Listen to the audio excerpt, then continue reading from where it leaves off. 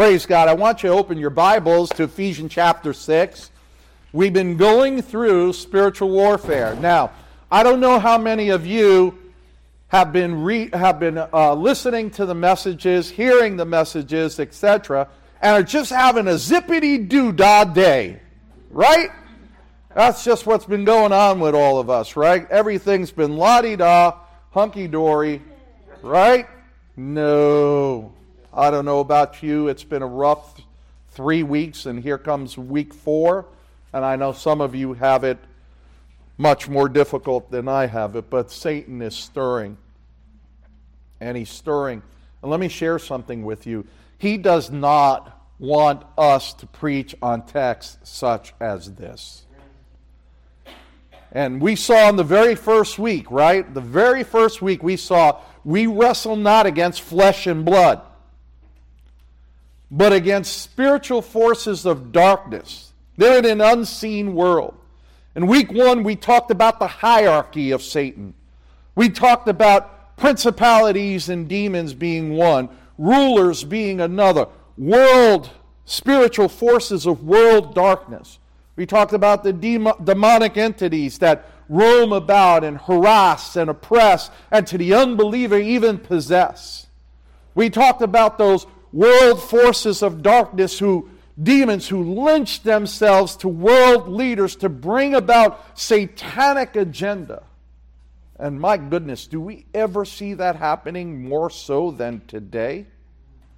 I mean, every day is there something else that is startling. You know, you look and you see something else out there that you're going, oh my goodness, could it get any worse than this? And he has set his affection, our enemy, has set his affection in a negative way against the people of God. If you walk with Christ, you are in his crosshairs. But you don't have to be afraid. That's the whole purpose of Ephesians chapter 6, is we can stand, as Paul says in verse 12, in God's strength and in the strength of his might. Although tested we may be, we are equipped, we are armored, we have been deployed with ample supplies, lethal supplies, to take down the enemy and to take down the devil. Charles Spurgeon has this quote that I love. He says, "By this the elect of God are known, that they love the Word of God, they have a reverence for it, and discern between it and the words of men." This is how we know who believers are. They have a love for God. They have a love for the Word of God. They've been granted discernment, the ability to distinguish between false and true spirits. And this becomes even more critical in our spiritual battle. So we've been in this sermon series titled Church Arise.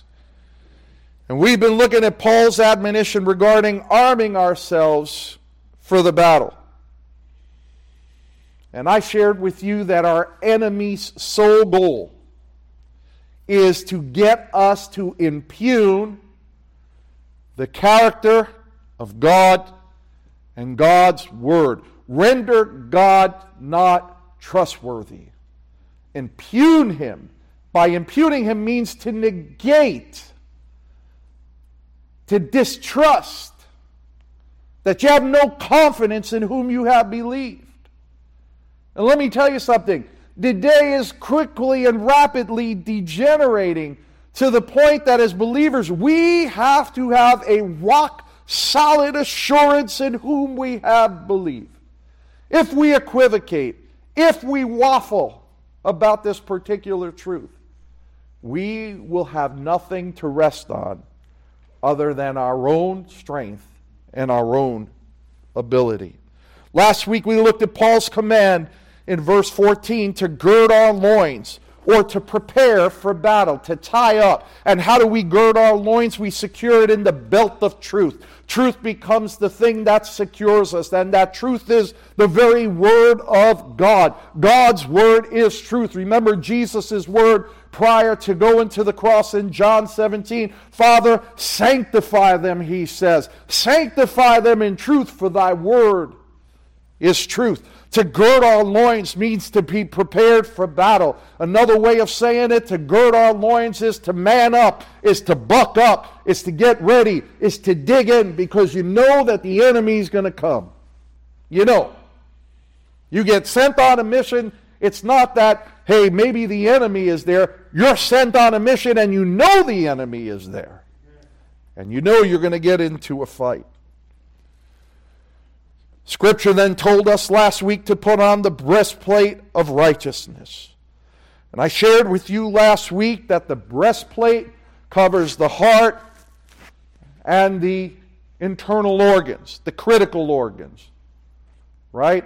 And I shared with you that in Old Testament and New Testament imagery, the heart is the center of the desire and the will. And the bowels were considered where emotion comes from. And I gave you an example. I said, we hear this in speech today. What does your heart tell you to do? Or we'll say something like, I got a gut feeling. I got a gut feeling about this. We're even using that kind of vocabulary and imagery in this day. And that is the point. The breastplate of righteousness is to guard your heart, is to guard your will, is to guard your desires, to keep them pure, to keep them right, to keep them holy. And it is to guard against those slashes that the enemy would make to attack your desires, attack your will, and also to attack your emotions. If he can get you into depression, if he can get you into discouragement, if he can get you into anxiety, if those things can create havoc in your life, you're being tethered to Christ loosens somewhat. Remember one thing. One of the things that the enemy wants to do is get God's people one-on-one. He wants to get you untethered to Christ. He wants to get into a fight with you one-on-one, because if you go against the enemy, if you go against these principalities, guess what? In and of your own strength, you're not going to make it. But Paul's admonition is put on that breastplate. And I shared with you that righteousness is not your righteousness. It's not a self-righteousness. It's not doing things, but it is standing equipped and complete in the righteousness of Jesus Christ. And I admonish every Christian to put on the breastplate of righteousness, the genuine obedience and holiness that God provides us to stand against attack. Today we're going to look at 3 other pieces of armor. We're going to be looking at how we shod our feet with the preparation of the gospel. We're going to be looking at the shield of faith that deflects the fiery missiles. And we're going to be looking at the helmet of salvation. Now, one admonition I'll have for everybody, and I hope you really do this. I pray that you are taking notes. I pray that you're reviewing the text when you go home. You're contemplating on the text. Write in the margin of your Bibles. I pray that you come to church every Sunday with a Bible and a pencil or a pen or a marker to write in the margins, right? Because these admonitions are critical for spiritual life. They're critical for spiritual life. And I'll share something with you. Everything I teach, I get tried by. It's just the way the Holy Spirit works. So if I teach on putting on the breastplate of righteousness, I'm tried by that the following week. I was tried by the very issues this week. You know, Satan coming against my desires and my will, Satan coming against my emotions, Satan coming with discouragement and some of the other different things. So the very thing I advocate, I get tried by, so that God would have me sure to be utilizing these things. So I encourage you, please, because it is only in this day of darkness, it is only the people who know their God. Daniel 11:32. The people who know their God will display strength and perform mighty exploits. They'll do mighty great deeds. The people who know their God. It's the only one. So turn with me to Ephesians chapter 6, and we're going to be looking at verses 15 through 17.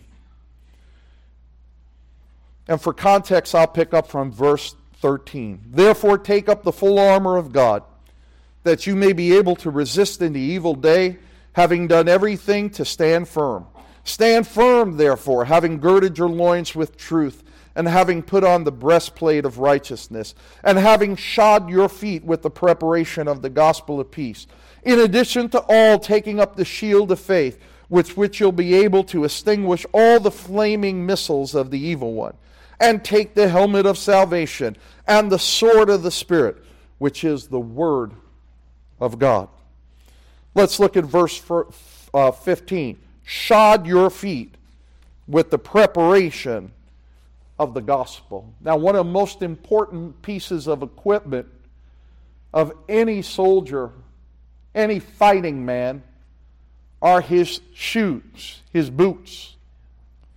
When you go into the field and you go into battle, most of the unit commanders will ensure that you have an ample supply of socks and you are changing your socks with regularity.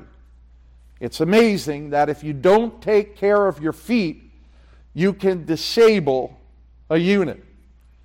And you'll notice that in our military, right, the boots they wear aren't nice flat leather soles, right?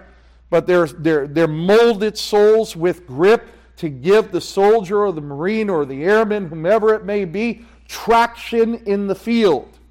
They support the ankles. They're laced up, not just around the feet, but they're laced up high tops, as you would say, to give you security so that nothing goes wrong.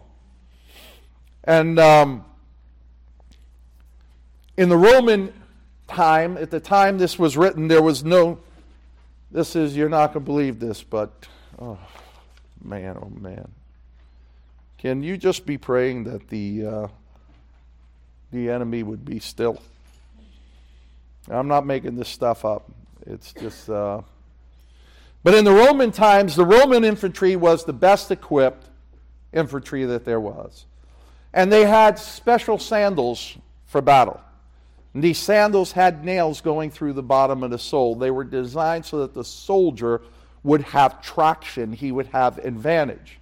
And when they were fighting against some of the hordes of the barbarians, a lot of those were barefoot. But the Roman soldier was equipped, and his feet were laced up to the ankles, so it was secure. It wasn't a slip-on. It was held very tightly together. Everything they did was designed to give them an advantage in battle. To shod our feet, as Paul is talking about here, means to bind our feet. To bind our feet. Now, why would he tell us to bind our feet? Look at how many times the Apostle Paul has told us to stand. In verse 11, put on the full armor of God that you may be able to stand against the evil one. Verse 13, therefore take up the full armor of God that you may be able to resist in the evil day, having done everything to stand firm. Verse 14, stand firm. You think there's a message there? What is he saying? That as believers, when we're engaged in the battle, we first must be able to stand, to hold a defensive line. That's what that means. Hold a defensive line. Why? Because we know our enemy is going to come against us. The enemy is just going to continue to go. So we, as believers, armed and equipped in the Holy Spirit, we are called to stand. Let me tell you, this day and age, we are called to stand. Is it me, or do you see the things that are happening out there? Does anybody follow the church and see the things that are going on within the church, within the so-called church? Blasphemies of proportions that I don't think ever have been seen. Many churches that would consider themselves evangelical deny the deity of Christ. They deny the Trinity. They deny the truthfulness of Scripture, the inerrancy of Scripture, the infallibility of Scripture. All the things that we are told to hold on to, they deny. And they lean on the wisdom of men versus the wisdom of God. And let me tell you something. It's only going to get worse. I've said this before and I'll say it again. We as a church are an anomaly. We're an anomaly. I'm not putting us on a pedestal. Don't misinterpret what I'm saying here. What I'm saying, for a church to hold to the Word of God, hold to Scripture, hold to the beliefs that have been handed down to us by the apostles and the fathers of the faith, we are an anomaly. We're considered dinosaurs. We're considered archaic. Not to run and embrace every cultural fad renders us as extreme. How do we hold a defensive line? We hold a defensive line by shodding our feet with the preparation of the gospel. That word preparation means the readiness of the gospel. We bind our feet to the readiness of the gospel of peace. What is that gospel of peace? That gospel of peace is that Christ has paid the penalty and the atonement for all who put their faith in Christ Jesus. The Apostle Paul said this great in Romans 5:1. Therefore, having been justified by faith, we have peace with God. Doesn't mean we have a feeling of peace. It means we are no longer at war with God. We're not at enmity with God. And if we are not at enmity at God, and if God is our Father, our friend, if Christ is indeed our advocate, then think about it for a moment. What can come against us? What can come against us? What could prevail against the believer?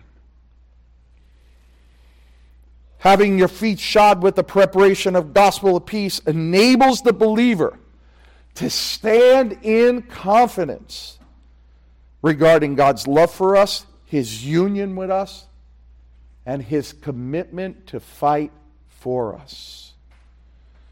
When a believer is rooted and grounded in the gospel of peace, believer knows that God is for us and not against us. That we who were once His enemies, He has now drawn near. He has supplied, He has equipped, and He enables. And it is His strength and His might that we fight in. When we shod our feet with the preparation of the gospel, we're able to say what the Apostle Paul told Timothy. And we're able to say what the Apostle Paul told the church in Rome. What then shall we say to these things? If God be for us, who can be against us? And that's the glorious truth. Let me read to you. This is a perfect illustration. This is a hymn by John Newton. John Newton wrote this hymn. I want you to hear this. Though many foes beset your road and feeble is your arm, your life is hid with Christ and God beyond the reach of harm. Weak as you are, you shall not faint, or fainting shall not die. For Jesus, strength of every saint, will aid you from on high. Though unperceived by mortal sense, faith sees Him always near, a guide, a glory, a sure defense. Then what have you to fear? As surely as He overcame and triumphed once for you, so surely you love that love His name, and shall in Him triumph too. The Lord is our shield. I love that. One of my favorite verses I quote quite often. The name of the Lord is a strong tower. The righteous run in and they are safe. When I feel oppressed in the enemy comes upon me, I say, the Lord is my shield, my fortress, my high tower, my deliverer, the rock in whom I trust. So to shod your feet with the preparation means to bind yourself to the gospel of Jesus Christ. Are you bound to the gospel of Jesus Christ? Let me tell you, you're bound to it if you're a believer in Christ. It's the unbeliever that has a problem. If your faith is based on ritualism, if your faith is based on formalism, if your faith is based on, I used to go to church when I was young, so therefore I'm going to go to church now because I need a little bit of religion in my life, then you're going to labor in your own strength. The Lord will not rally to your side. But if you have entrusted yourself by faith, in repentance and faith, to the only one who could atone for sins, the captain of our faith is right at our side. Look at verse 16. In addition to all these things, what he's talking about is everything he's talked about so far, right? About girding your loins, about putting the breastplate of righteousness, about having shod your feet with the preparation of the gospel, about standing firm strong in the Lord and in the strength of his might. He says, in addition to all, taking up the shield of faith, with which you'll be able to extinguish the flaming missiles of the evil one. And again, I'm drawing the analogy of a first century Roman infantryman or legionnaire. And that Roman infantryman or legionnaire carried two shields. One shield that he carried was a shield that was circular, and it was 2x2. And it was designed for close quarter combat. Close quarter combat. Dagger, not broadsword. Dagger. You may see in the old Roman movies when they go to arrest Jesus, they have this little circular shield that slid on their arm. But there was another shield that they carried as well. And it measured about 2 feet by 4 feet. And remember, most of the people at that time were maybe 5'5". They weren't as big as they were today. But this shield, when they marched into battle, they would hold this shield to shield. So the other soldier's shield would be touching my shield. And it was called a phalanx.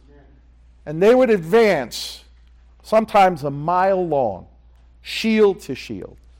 And then when the enemy would shoot bows, they would kneel down, and each one would cover the other with the shield. So they would have this cross shield that would deflect.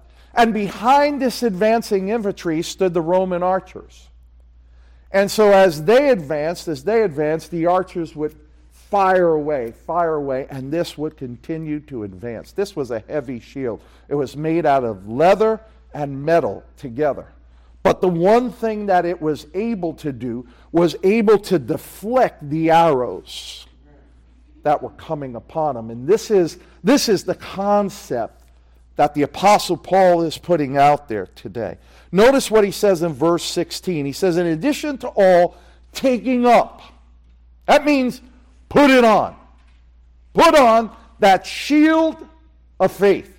And it has a very specific purpose. Its purpose is to deflect flaming, fiery arrows, flaming missiles that are directed at the believer by who? Satan. By the enemy. He's the one who designs these things. He is the one who's shooting away. And the faith that he talks about is not merely an idea or a concept. I love the conversations you have with people today. They say, I have my faith. Oh, I have my faith. I do this, my faith. Oh, because of my faith. Listen, as Christians, we don't have a faith. We have the faith. Handed down to us, as Jude says, from the forefathers that have gone before us. And it is that faith that we seek to defend. And your faith is only as good as the object of that faith.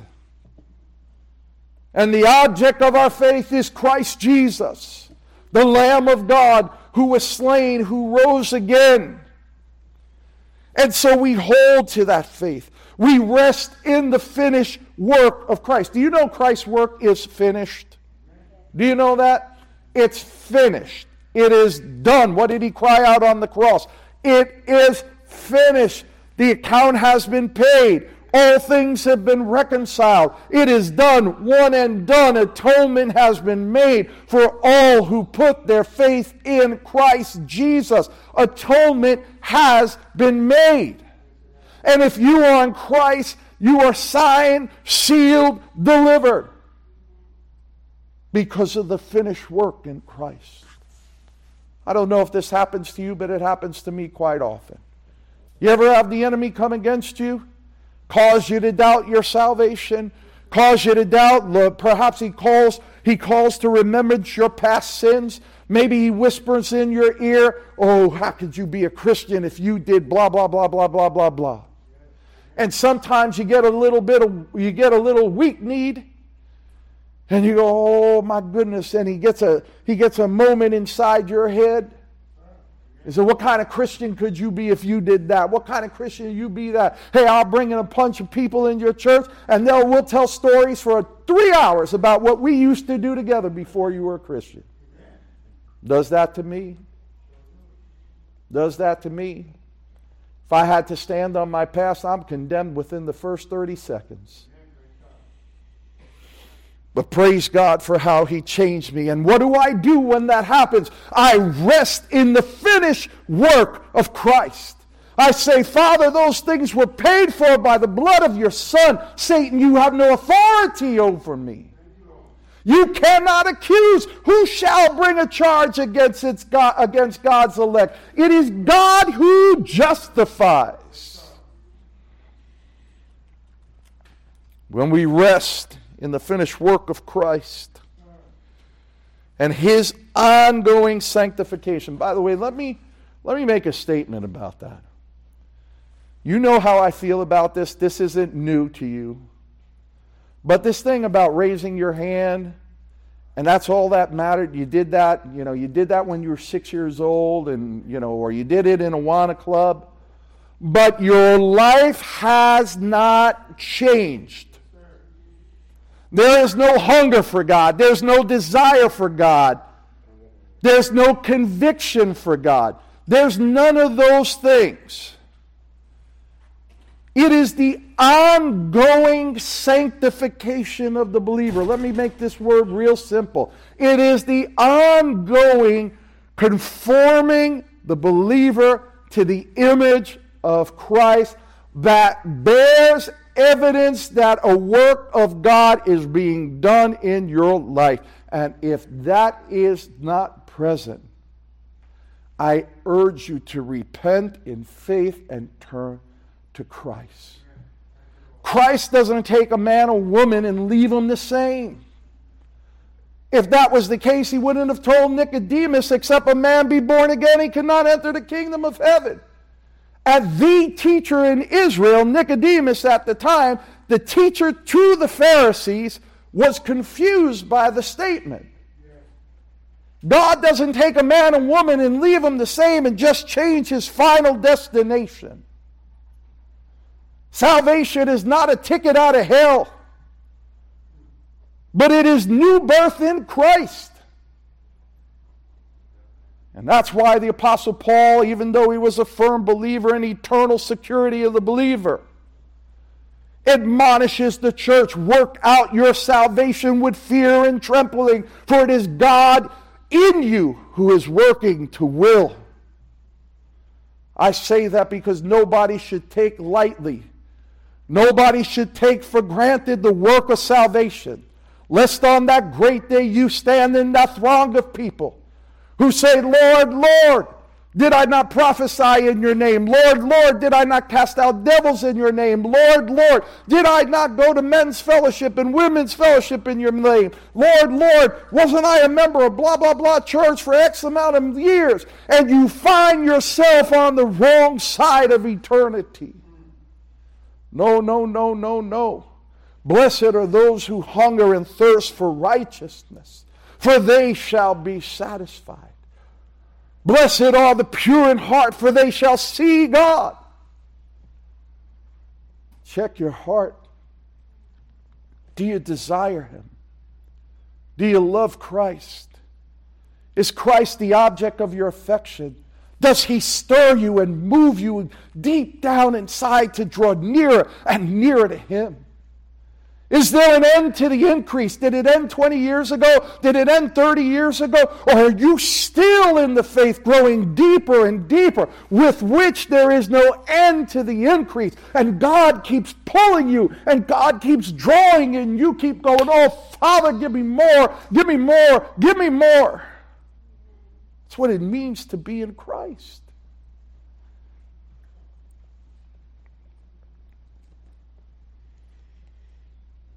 So we take up the shield of faith to extinguish the flaming missiles of the evil one. And we rest in His provision for us. Listen to a few scriptures. Hebrews 11:6. You should know this one.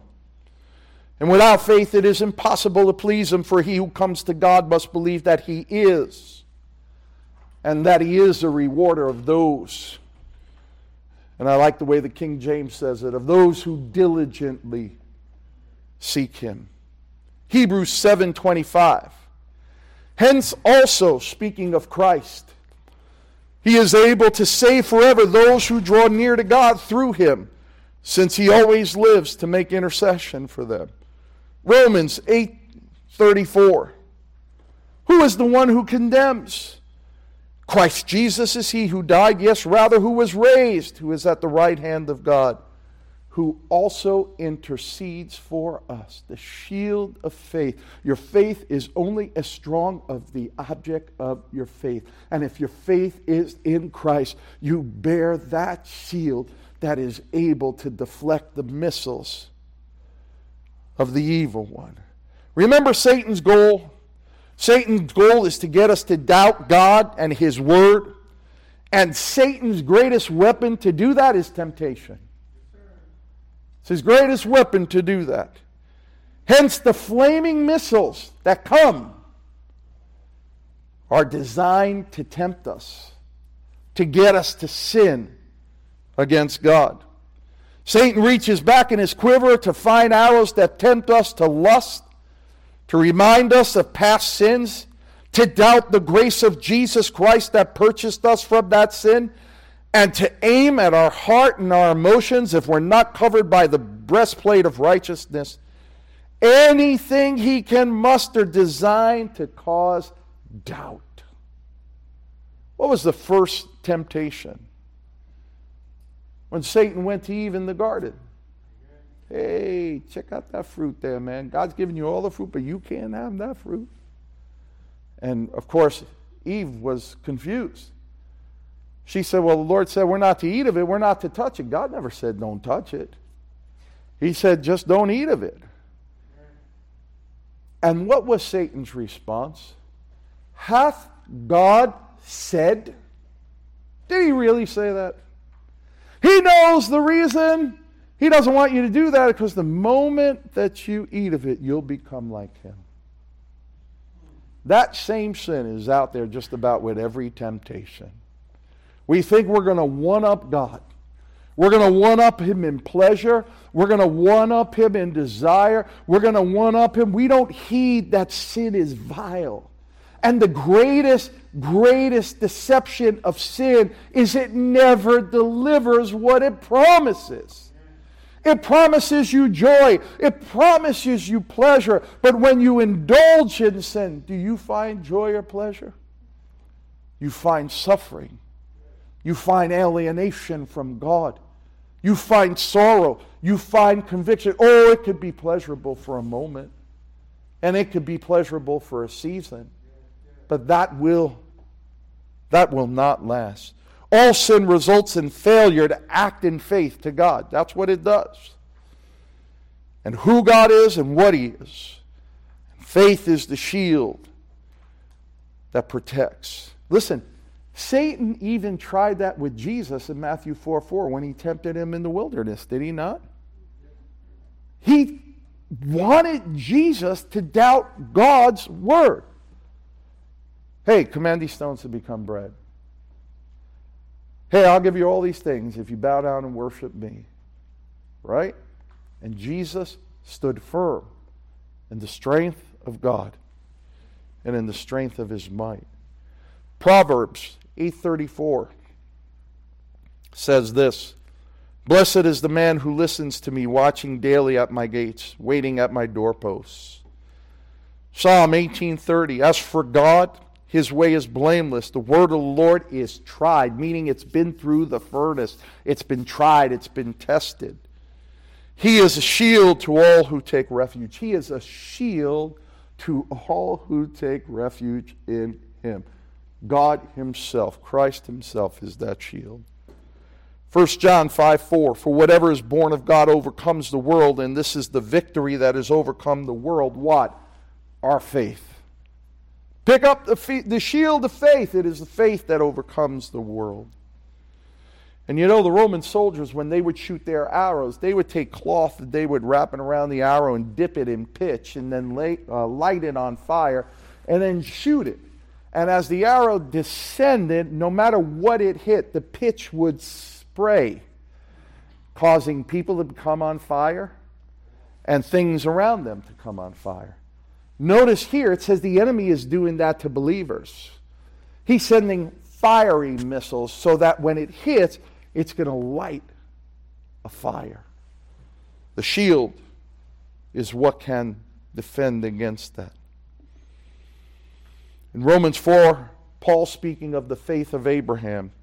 Listen to, I love this. I did a devotional this week for sermon audio on this. Romans 4:17. Paul speaks of the faith of Abraham. It says, As it is written, a father of many nations have I made you. Now listen what it says about Abraham. In the sight of him who believed, even God, who gives life to the dead and calls into being that which does not exist. Our faith rests in a God who is all-powerful. And in all-powerful, God is able to call into being that which does not exist and give indeed life to the dead. Abraham was 99 years old. How many 99-year-old men you know that are having babies naturally out there? There are not too many. How many 90-year-old women that you hear are getting with child? But it says about Abraham, even though that promise was given, and it was given many, many, many years ago, even as he considered himself, he considered all the circumstances around him, he did not waffle in unbelief. He didn't waver in unbelief, but he grew strong. That's the shield of faith. Having the confidence in God, the confidence in Christ, the confidence that his word is true, and never, never, never growing weak. Only Christ can provide that level of assurance. And we have to have that confidence that he will indeed never leave us nor forsake us. And let me tell you something. A lot of Christians are moaning about all that we see on the political spectrum. And a lot of people are saying, oh, do you see that they passed this law, they passed that law? Yeah. And here it is. It's going to get worse. It's going to get worse. People who are passive regarding their faith in Christ, they're not going to make it. There's no more room for passivity in the church of Jesus Christ. It is those who know their God. I've shared this with you before.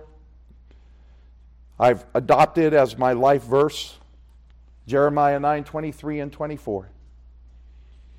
Let not a wise man boast in his wisdom, let not a mighty man boast in his might, let not a rich man boast in his riches. But let him who boasts boast of this, that he knows and understands me, that I am the Lord, who executes loving kindness, righteousness, and justice on the earth. For I delight in these things, saith the Lord. What pleases the heart of God? Silver bullet question to all of Christianity. Here it comes. What pleases the heart of God? Let him who boasts boast of this, that he knows and understands me. Do you know him? Do you understand him? Do you have a heart from him? And when we do, well, then we have the Lord on our side. In Revelations 12:10, Satan is described as the accuser of the brethren. And you know what he does? As the accuser of the brethren, he sits there and he whispers to you of all your failures, of all your sin, incessantly. We're in a battle, folks, and we're in a battle until the time either the Lord returns and takes us home to be with him, or we drop dead and we be with him. But we will indeed fight. This battle will not be over. But we're covered in the armor of God if we're in Christ. Listen to Isaiah 59:19, part 2 of it. When the enemy comes in like a flood, the Spirit of God raises a standard against them. Psalm 18:10, the name of the Lord is a strong tower. The righteous run in and they are safe. Psalm 27:1, we read it in our scripture reading this morning. The Lord is my light and my salvation. Whom shall I fear? The Lord is the defense of my life. Whom shall I dread? O Christian, if we are armored in Christ, if we bear the helmet of salvation, the shield of faith, shod our feet with the preparation of the gospel, wear the breastplate of righteousness, gird our loins with the belt of truth, stand strong in the Lord and in strength of his might. Let me submit something to you. We have nothing to fear. Yeah. Nothing to fear.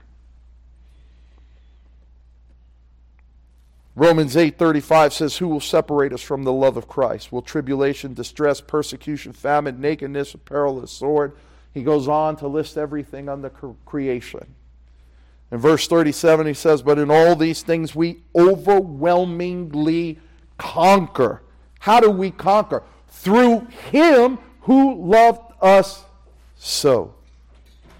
And he goes on to say, I am convinced, and he goes through neither death nor life, things present, he says, spiritual forces shall be able to separate us from the love of Christ. And lastly, in verse 17,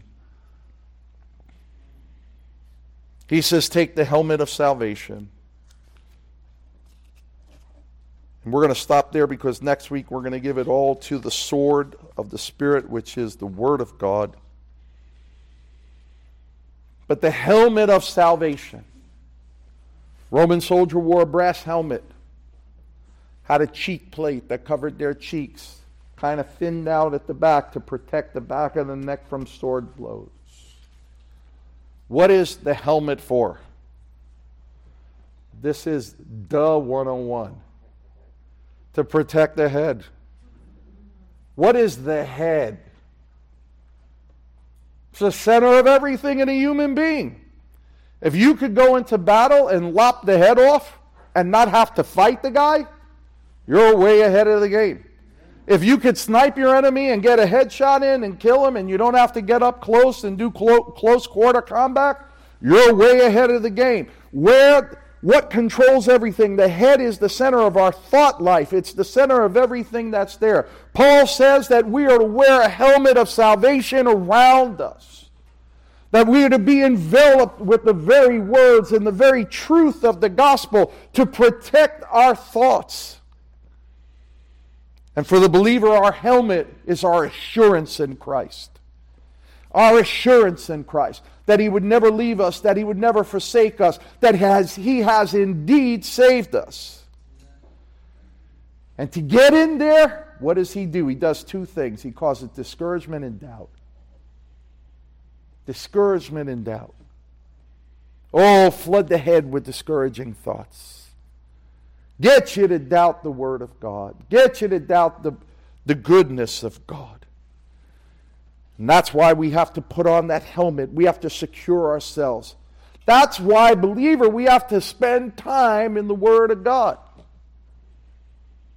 You all with me?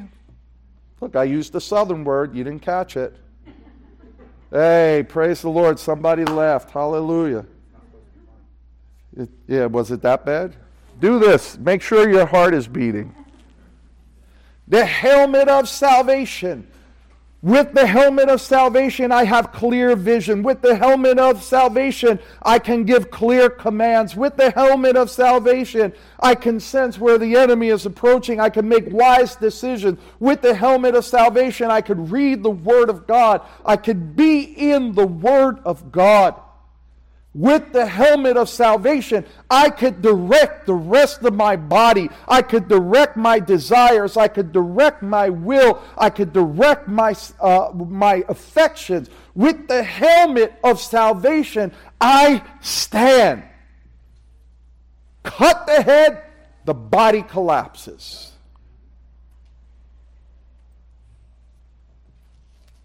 And Paul's admonition is to take the helmet of salvation. Our Father who loved us, cleansed us, adopted us, saved us, has not left us here to fend for ourselves. He has equipped us in Christ with the blessed Holy Spirit to stand strong against the enemy. And as I said before, we do indeed get attacked. But we need to adopt a different attitude. We are not victims. We are victors. We do not fight for the victory. We fight in the victory. We have been given that victory, and it is finished, and it is secure. That's why I've entitled this sermon series, Church Arise. Because in everything that we see, all the things that we're going, it's time for the church to arise. It's time to get to the battlefield. A.W. Tozer made the statement, what is lacking in many churches and Christians today is the real sense of the actual presence of God. And I say double, triple, quadruple, amen. He goes on to say, yes, we believe in God. Yes, we trust in Him as Savior, but for some reason it does not go further than that.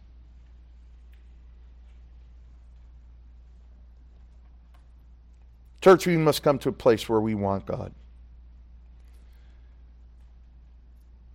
If we do, we'll encounter many a battle from the enemy himself, but we will win the war and the spiritual places. Let us not live as victims, but let us live as victors. And listen, this is only possible for the person, the man and woman who's been born again. If you have not been born again, if you have not come to that place of repentance and faith in Christ, I urge you, I implore you, you sit right now in a righteousness of your own. And should you go before the Lord in that righteousness of your own, it will be insufficient. You'll face a God of judgment, not a God of mercy. But if you repent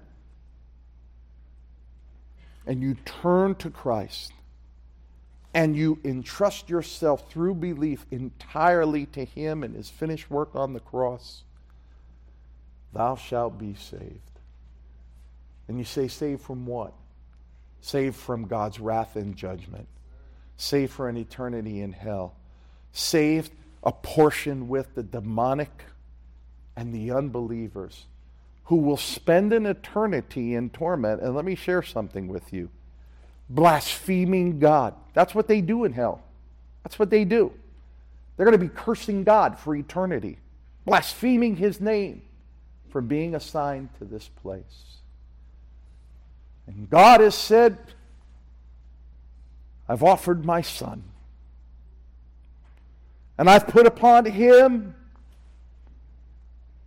the sin of all who would put their faith in Christ Jesus. And if you would repent and turn to Christ, you will be saved.